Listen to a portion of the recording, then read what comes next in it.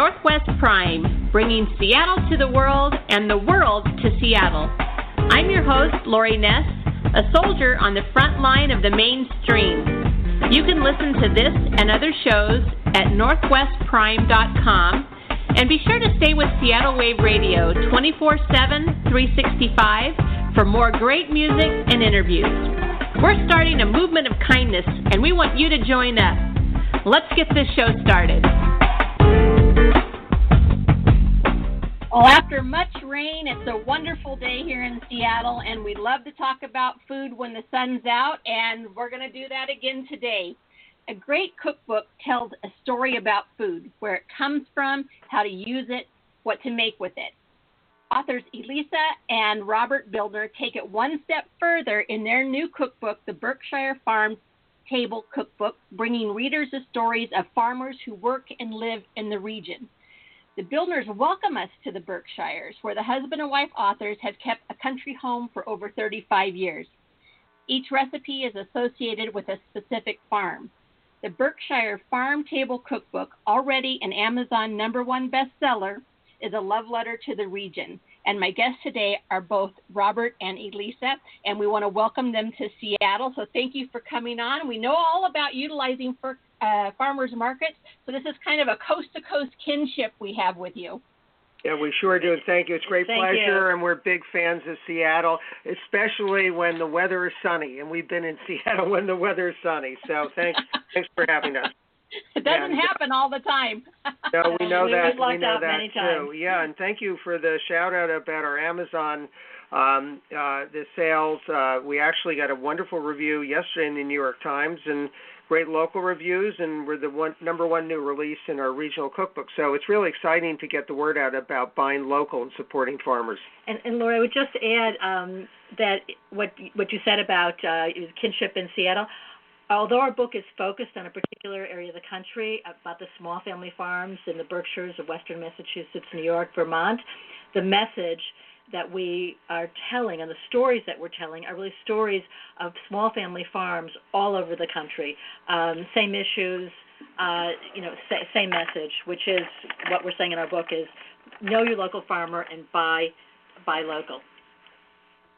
Absolutely, and you really talk about in here the challenges that the local farmers have, the disappearing of the local farms, and just like you said, it's something that we can relate to no matter where we live. It's happening all across the country. Yeah, totally, and especially now during this time of pandemic, it's more essential than ever to support our local farmers, to buy local, and to know our farmers. In our region, most of the farmers that we write about 42 farmers and farm-to-table restaurants. We really tell their stories, and of course we have wonderful recipes, 125 inspired by them.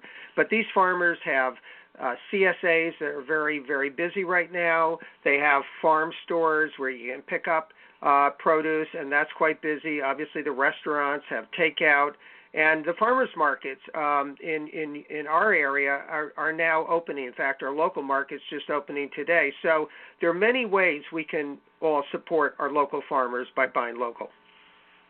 Well, your love for this area and that region really comes through in this book. And one thing that I really love about Seattle is everybody's very transient. They're moving. They've been to the East Coast. Maybe they're from the East Coast, so they're very familiar with this region that you're talking about, specifically in the Berkshire Farm Table Cookbook. So it's not something that's a very remote idea to people here locally, because they have connections all over the country, and really specifically to this area. And I wanted you two to talk about what makes the Berkshire so magical. Yes, thank you, and I really appreciate the opportunity. Some of the reviews have described our book as a love letter to the area. Well, like Seattle, it's an area that's very outdoorsy, beautiful hills and lakes, wonderful recreational opportunities, but also this area, which is Western Massachusetts, neighboring New York, southern Vermont, and Connecticut, has a tremendous amount of culture. Summer home of the Boston Symphony, lots of theaters and so forth. And beyond all that, it's a food hub. And there, as we described, wonderful local farmers, farm-to-table restaurants, lots of bed and breakfast and inns. So it's really a very popular spot for folks from all over the country and frankly, North America and around the world. Obviously, lots of folks from New York have homes here, Boston as well. But it's really special. We encourage your listeners, when we can start to travel, please come and visit the Berkshires. One of our motivations for writing the cookbook is that people know this area from, the tourist vantage point, particularly during the summer, although there's ski seasons as well, and fall foliage, etc. But people would know all about the culture, know all about that aspect of the Berkshires. But what they didn't know is that, and we didn't know either, and we had a home here for many, many years, it's what's going on down some, very remote roads, farms that nobody knew about, small family farms, people working extraordinarily hard, like unbelievably hard, to bring that food to the table and to the farmer's market. And people go to farmer's market and buy the tomato or whatever. Sometimes they think maybe it's too expensive, whatever. What they didn't see is what went into the production of that produce or the meat that might be at the farmer's market. And that's what we wanted to shed a light on, as well as obviously, show that great recipes can come from this food. Well, you're really telling the story of the family farm through words and photographs and these recipes. And why don't you take us back to the beginning, because this is your first cookbook, right? And kind of tell us how it all started. Maybe it's our last. I don't know. It's been it's been a labor of love for, I'd say, over 7 years. Well, let's start by saying that we do have a background in the food business. So I had started food companies about 30 years ago, food distribution companies and food manufacturing companies that focused on bringing unique products, specialty products, organic produce to the mainstream market, primarily in the East Coast. My family had been in the supermarket business, and I'm actually probably the third generation in the food business. Our kids are involved in pizza making and wine, so maybe the fourth. So we had a background in food. But as we spent more time in the Berkshires, one of our kids, our youngest, began to farm. His name's Rafi, began to farm our backyard. We have like a half acre because he learned about farming in a program when he was in high school. He took a semester off. And he began selling his produce in farmers markets. He had a little vegetable stand down the road. We began to follow him around to the markets, and we met some of the other farmers in our community, and we're so inspired by them. We got to know some of their stories, why they're doing what they're doing, and the more time we spent with them, we just became, big advocates, and we decided with this background in food and a love of the area and being inspired by them, what a great project to bring their story to light. The cookbook part comes from Elisa has a culinary degree, a master's in nutrition. We're big entertainers, and I'm a photographer, so I took all the photographs in the book, and we just combined all that, and 7 years later, here we are with this cookbook that's it's pretty exciting. We never thought we would get to this point, but we love sharing the messages of buying locals, knowing your farmer, and cooking. At this time, it's more important than ever. And what we learned from Rafi as well when we went to these farmers market and also ate his produce is that the taste, and those who are gardeners on the phone and produce their own fruits and vegetables will certainly understand there's nothing like walking into your backyard and taking some lettuce and eating it, a second after it's picked. There's no equivalent, and that's what you see on farmers markets. And also from a nutritional point of view, especially since we've been in the distribution business, I ran one of our companies, the amount of nutrition lost by carrying food across country or from south to north or whatever it is tremendous. So there's more nutrition, more taste, and that's something we learned, again, from these farmers. I say that, my company actually brought in apples from Washington, so I used to go to Washington, visit with growers, so very familiar with the challenges growers have. But what so impressed us about our local farms in our community, I think all over, is the care the farmers take about nurturing the soil, being very conscientious about whatever methods they use to grow, chemicals, and so all that kind of boiled into this book, but first and foremost, it's a story. It's a cookbook, and we're proud of 125 recipes that were developed by one of our local, very prominent chefs, Brian Alberg, inspired by what the farmers grow and raise. They're simple. They're straightforward. They highlight fresh ingredients. Well, and you also highlight ethical farming, and the 42 local farmers that you have highlighted in the cookbook. You talk about ethical farming, and I wanted you to maybe touch on that just a little bit, because I know that's so important to so many people. So again, appreciate the question. So one of the things that we found is that every farmer that we interviewed was what we would call a conscious farmer. These are people who sacrifice their own comfort. This is not a way to make a lot of money. Even the larger farms are not making a lot of money, and hopefully they are making some money. But so they're sacrificing their comfort, their income, etc., for their passion and commitment to the principles that guide their farming, which is care of the soil, care for the environment, care for the community, care for the health of the people around them.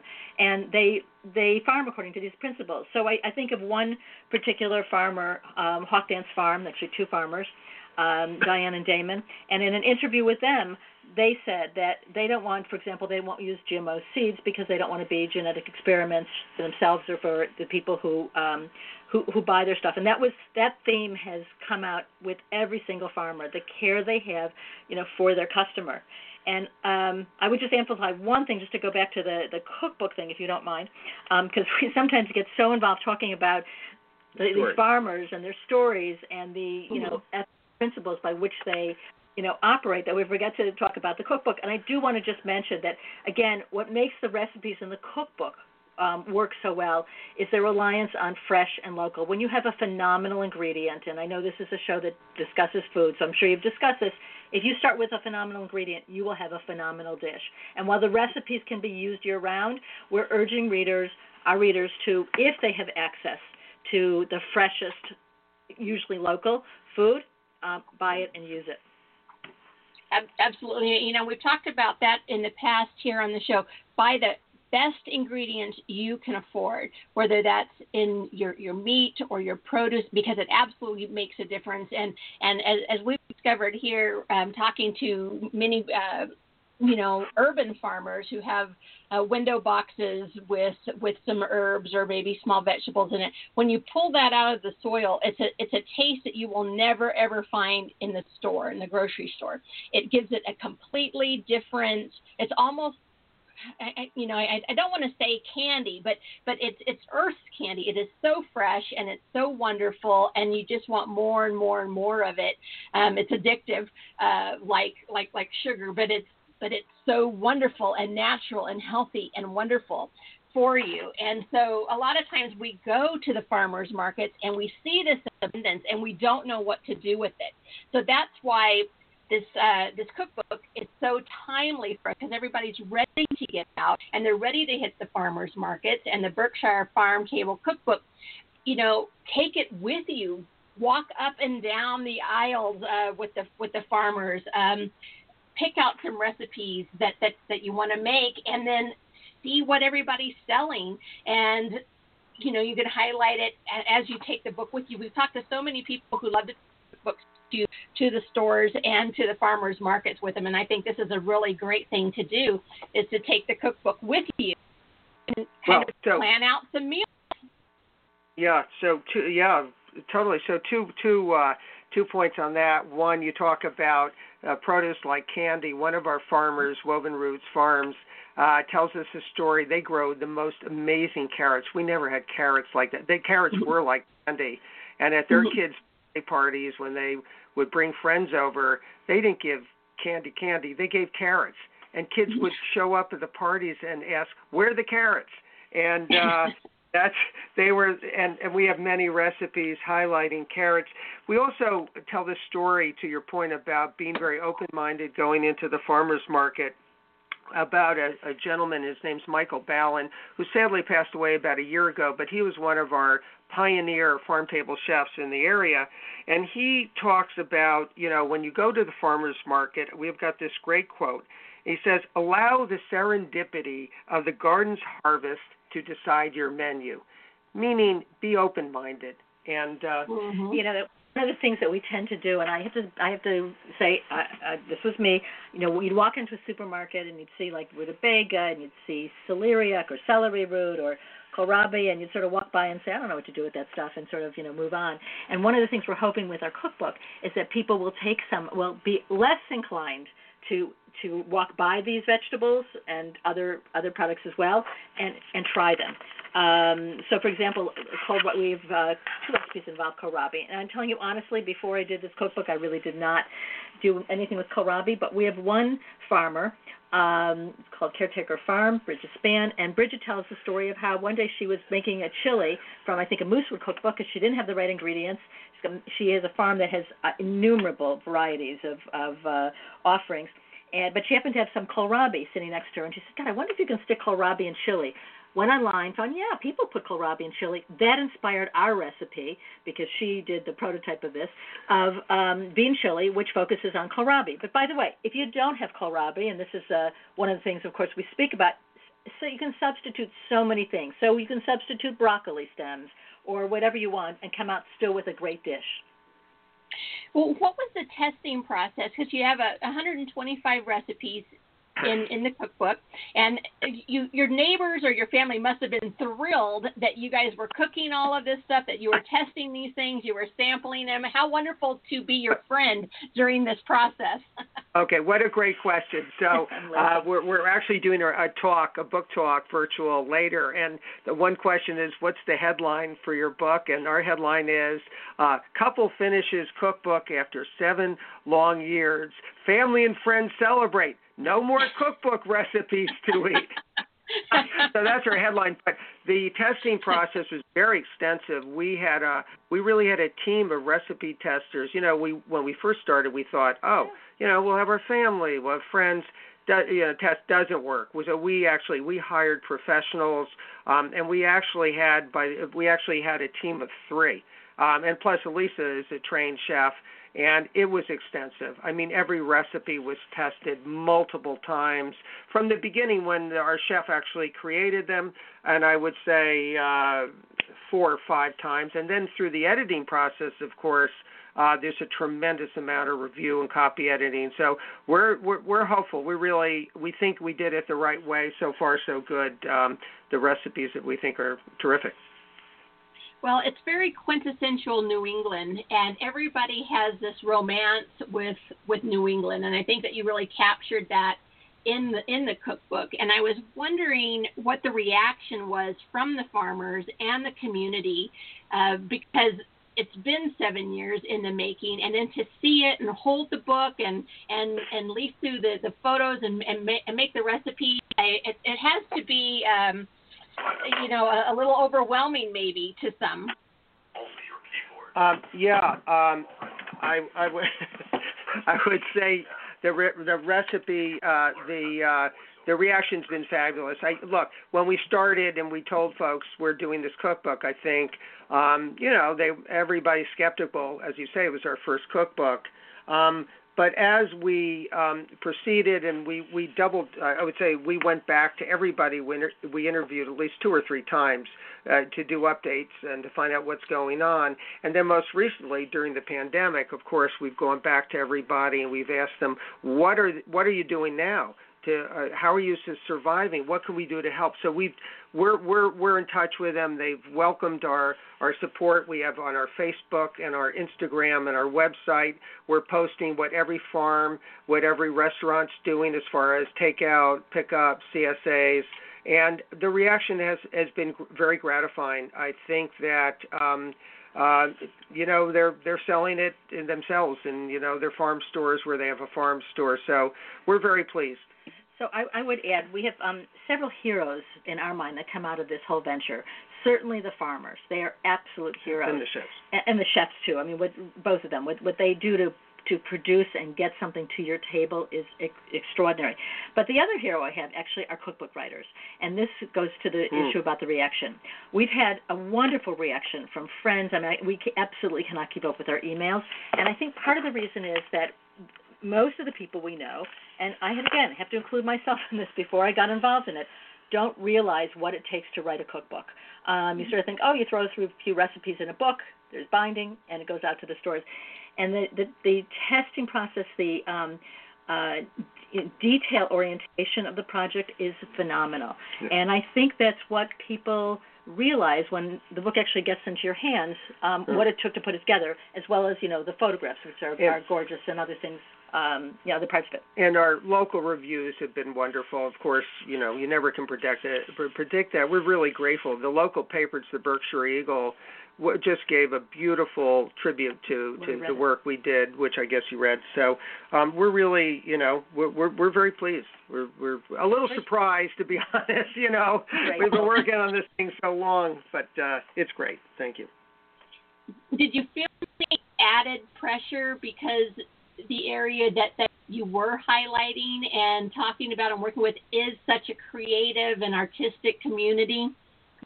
Did that add to the stress at all? What a great question. Well, we do know some of the some creative folks in the area. One of the most popular, well-known classical musicians in the area is Manny Axe, who's a pianist, and we happen to know Manny. He's a friend. We asked if he would write a blurb for the book, and we're very honored because he did. Write a blurb about talking about the Berkshires as a cultural hub as well. He's a big foodie and a wine guy.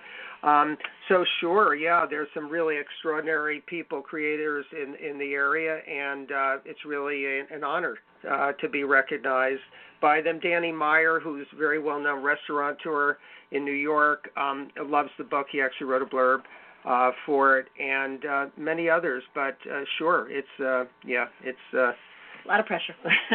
Yeah. Fine, it's but fine.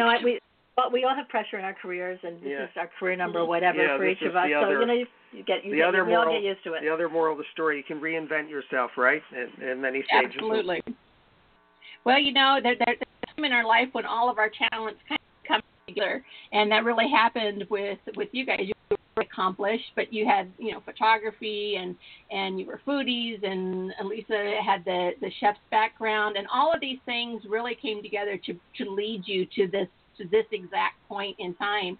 And it doesn't look like a first cookbook. It looks like two people who have years and years and years of experience and are just leading the way out. So it's absolutely a stunning cookbook. That's so sweet of you. Yeah, I would say as entrepreneurs, it helped because we had, I guess, just the stubbornness maybe and the focus to carry this thing through. Through, as we say, life gets in the way, and ups and downs in life over the years. But we just kept going. So thank you so much. Yeah, we really appreciate the recognition. And it's funny, the message we give to our kids, and again, others might agree with this. We tell our kids that all the things that you do in your life add up, in the end to the total person. It doesn't have to be always straight line. You can have different hobbies, different professions, different careers. Everything contributes in the end to to what you can contribute to the world. So I feel very strongly that it doesn't have to be linear only. Mm-hmm. Yeah, I think that's great advice. And one of the things I really liked in the cookbook were some of the names of these farms, and I'll just give a couple of them. But When Pigs Fly Farms, I mean, that's just so great. And Moon in the Pond Farm, and you talked about a couple of the other ones, the Hawk Dance Farm, I think, and there was a couple others. But every one of them just had these wonderful names for their farms. Talk about creative people. So the Hawk Dance Farm got its name because, for your listeners, because the farmers thought of hawks as being their omens. Their omens. And when they went to look for land, and land is a really big issue for these farmers, finding affordable land is one of the hardest things and barriers to entry into this field. But when they found the piece of property in New York State that they were interested in, some hawks were circling in the air, and I think they were mating. And I don't know enough about hawks to know exactly what it is, but they were circling around together, and that was the sign to these farmers to buy that land. So that's how it was Hawk Dance Farm. Wow. Oh, that's amazing. I want to talk about a couple of the recipes in here, and of course I can't leave out the apple pie recipe, because right here in Washington we have some of the best apples ever grown, For sure. And we're always an abundance of them, and we need to put them to use. And you have a wonderful apple pie recipe in here, and it's not very complicated. And I wanted you guys to talk about that a little bit. Sure, yeah, and that's inspired by just lovely farmers called Riska Brook. And Bill Riska, a very interesting story. Briefly, they're Finnish immigrants to our area. There's a whole Finnish community in a part of our county. Who knew? And Bill was a Vietnam War vet. Came back to the family farm, which was a dairy farm. They couldn't make as dairy farmers. And just decided almost on a whim that, hey, let's plant some apples. So anyway, he did, and they inspired us to create this recipe. And unfortunately, his wife died. We're lucky to interview her before she died. Barbara. But Barbara, she was just wonderful. And Barbara was emphatic that when you're making an apple pie, that you use many varieties of apples. Just throw them all in. It's much more interesting, which, of course, we suggest in our recipe. And you focused on simple. And, again, one of the things, and I think Florence Fabricant in the New York Times used that word as well to describe the cookbook. We consider it a compliment because the idea is that a recipe should be very accessible, very approachable. And we hope that the recipes, with the exception maybe of a few that are more chef-oriented, are a little more difficult, but really recipes that are easy enough to make, of which this apple pie is one. And I'll just tell you a very, very quick story. There's a chicken cacciatore recipe, and I know we're talking apples, and there's plenty of apple recipes in the book, including an apple bread, which is delicious. But there's a chicken cacciatore recipe that after it had gone through professional recipe testing, a friend of mine said, can I try this recipe? So I said, sure. Of course, more people try it, the better. She tried the recipe, liked it, came back to me and said, but I want something fancier. She said, I want it to have, more ingredients and whatever. And I was totally lost my mooring for a second, went back to Brian, Chef Brian, and said, Brian, do you think we can make this recipe fancier? And Brian said to me, and it was the only time we've ever crossed words in any way, he said to me, Elisa, I think you forgot the mission of this book. The mission of this book is simple. It is to create the best food with relatively few ingredients and without complicated recipes. And he said, nope, you want the best peppers, the best tomatoes, that's what you need, best chicken.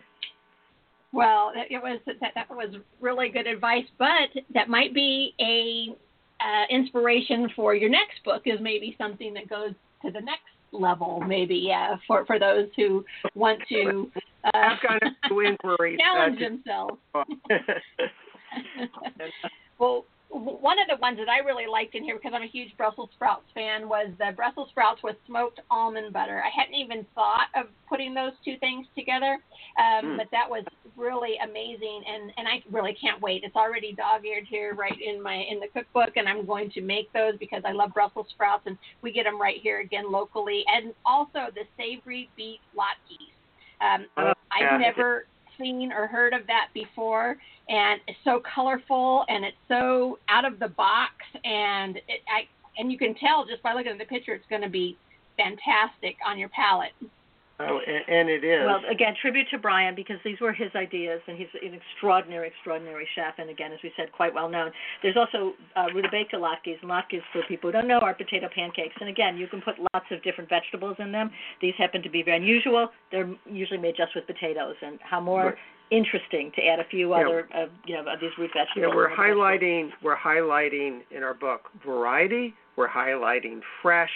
We're highlighting a little thinking out of the box when it comes to cooking fresh. And the Brussels sprouts recipe mentioned, which is a great one. It is well, great. If you can't find smoked almonds, there are other ways around it. Again, it does add a great flavor to it, but again, what's the point of it? The Brussels sprouts are really, fresh, and make this recipe, so good.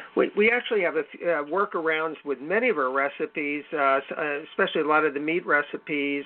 There's a wonderful kale and sausage soup, but we have workarounds with vegetarian sausage, alternatives for folks who are not meat eaters. So there's a lot of options in our book. But the one thing I just would add very quickly, because we mentioned meat and we haven't focused much on the meat, I wanted to just make the point that one of the things that was so inspiring about these farmers who inspired the meat recipes that are in the book is their treatment of animals, the way they treated the pigs, the cows, the chickens is something that you will not see most likely on major commercial farms. And we have photographs of the farmers, and a favorite photo is one of our pig farmers. He's sitting in where his pigs run around and looking at them. His name's Kim Wells. Petting them. Really petting them with a lot of love back and forth, and we just love that. Love that photo. Mm-hmm. Mm-hmm.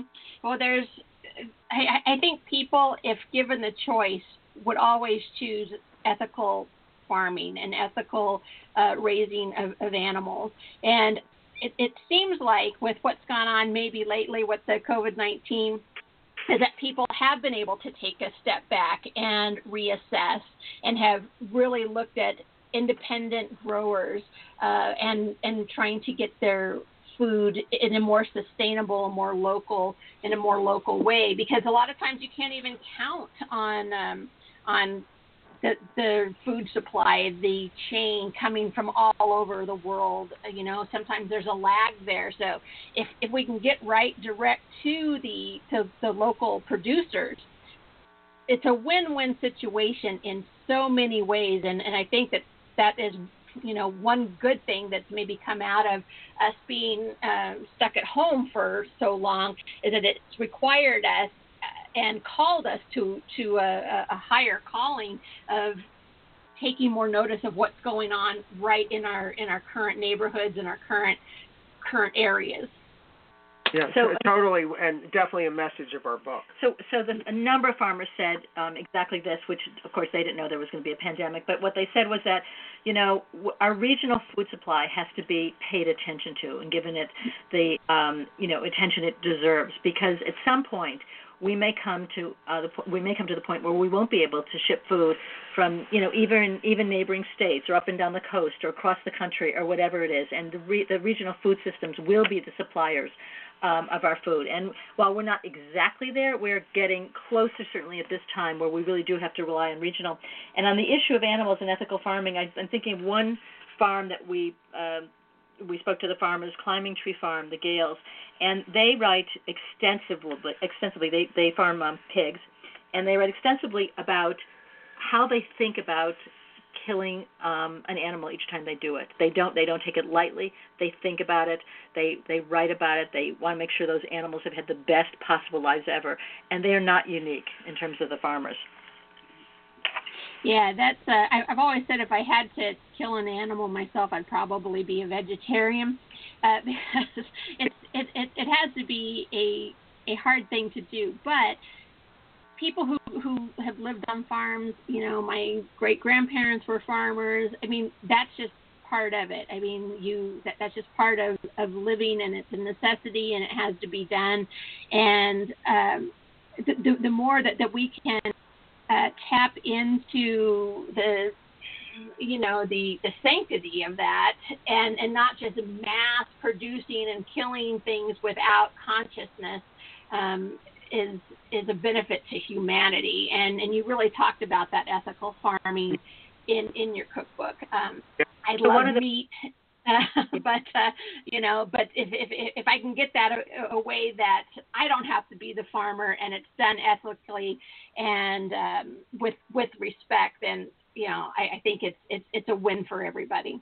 But we have many meat farmers in the Berkshires, so of course we write about them, recipes inspired by them, and your message that message comes across. Skylar Gale, who's one of the farmers, said, when killing animals we care about, she's one of the two pig farmers behind Climbing Tree Farm, when killing animals we care about becomes nonchalant and fails to stir our emotions, then we will know we need to stop raising animals for meat. We respect our animals in life, and we are thankful for them in death.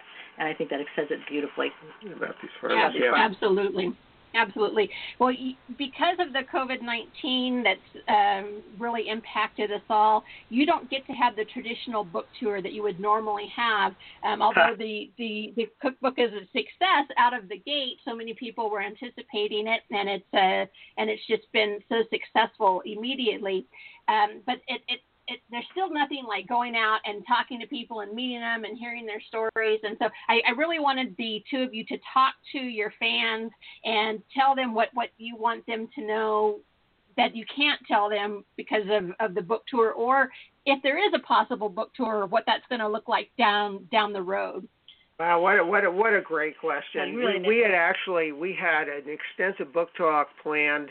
A book tour that started in Florida, where a lot of people who live in the Berkshires in the summer or there in the winter, going to New York and Boston, and of course in the Berkshires, and even coming out to West Coast and around the country. So pretty much that has been canceled, and so we've had to find a new way to communicate our messaging and what our book is about. As a cookbook, it's really hard to do cooking demonstrations virtually. So we're doing this through a lot of virtual book talks. We're doing this through interviews such as the one we're having. We're doing this in the interviews. As we said, we've gotten some really wonderful reviews and talking to various papers. The message, and also on our social media, and I do want to emphasize that our Facebook and Instagram and website, BerkshiresandBeyond.com, really gives out, it tells the messaging of our book. It highlights recipes. It's got some of the recipes, and of course tells you how to buy the book in many ways, with Amazon, Barnes & Noble, Bookshop.org, with local stores. I know Powell's is selling the book. For me, the message, I would love to. The message, what we've been saying to you, is that buy local, know your farmer, and be adventurous, flexible in cooking fresh ingredients. I think those are some of the messagings that I would say. Lisa, what about you? No, I agree. But going back to the source of your question about how the book tour is canceled, etc. One of the things that's so amazing to me in this time is how, and I know the word is overused, but I'm going to use it anyway, is how people that we know, and I'm sure your listeners and as well, but how people pivoted to do things differently. And I think it's really a testament to humans and the resourcefulness. And when this first, happened, we just thought, oh, God, you know what, how are we going to ever tell anybody about a book? And for us, the reason we want to tell about the book is because of course, the what recipes, but our passion for the issues that Rob described, the message we want to give. And we just think, for us, it's very important to communicate this in as widespread a way as possible. And we found, there are other ways to do things. And again, it goes back to the message about being flexible, not only in how you cook and how you, choose your careers or pick your careers in life. You know what? There are workarounds in many, many ways. Yeah, we've had to be really nimble, and it's when the book tours were canceled, as Lisa said, we thought, oh my gosh, that's kind of the end of getting the word out. And then when people began to get the book and react, and we got so many reactions about how timely this is, we're all cooking, we're desperate for new recipes, and how the messaging about relying on local because the food distribution itself is breaking down, as you mentioned, Lori. So it's strange, the way life turns out, but in some ways our book is probably more relevant now than it was before. I would agree with that, and I think it makes a really great gift. We have we just had Mother's Day. We have Father's Day. There's so many fathers who cook as well. Graduates, they're heading out on their own for the first time. It's really a great thing to send them off with. I'm always a really advocate of sending cookbooks off with kids who are going out on their own for the first time and having something. I know that kids love farmers markets. It's a wonderful resource guide. It's easy to carry. It's easy to, put in your backpack or in your purse or, mark up and take to the farmers market with you so that you can kind of see what you want to make and look at those farmers and talk to those farmers about their produce as well. So it's called the Berkshires Farm Table Cookbook. It's available now. So it just came out, already a #1 bestseller on Amazon, and it's a beautiful, beautiful book. The spirit of that comes through, and I really appreciate you two taking the time. I know that you're busy, but to come out and talk to us here in Seattle. And it could have been called the Seattle Farm to Table Cookbook because it's that it's that familiar to us, and it's just absolutely wonderful, and it's quintessential New England, like I said, and it's I can see why it hit a nerve with people, how it tapped into their heart immediately, and they just fell in love with it because it's very special, and you two should be very proud. Well, you're so kind. It's been so much fun to talk with you, and we certainly hope to meet personally in Seattle when we look at travel. Thank you. Your questions were just wonderful. Can't thank you enough. Yeah, You're so probing. Fabulous. Really appreciate it. And we hope your listeners will get in touch with us. They can do so, again, through that BerkshiresandBeyond.com. I'm sure through you, Lori. Of course, we'd love to hear from anybody, any thoughts you have. All right, and we will put the links up and so that everybody can get to you guys, and we'll encourage everybody to reach out because I know how much important the feedback is.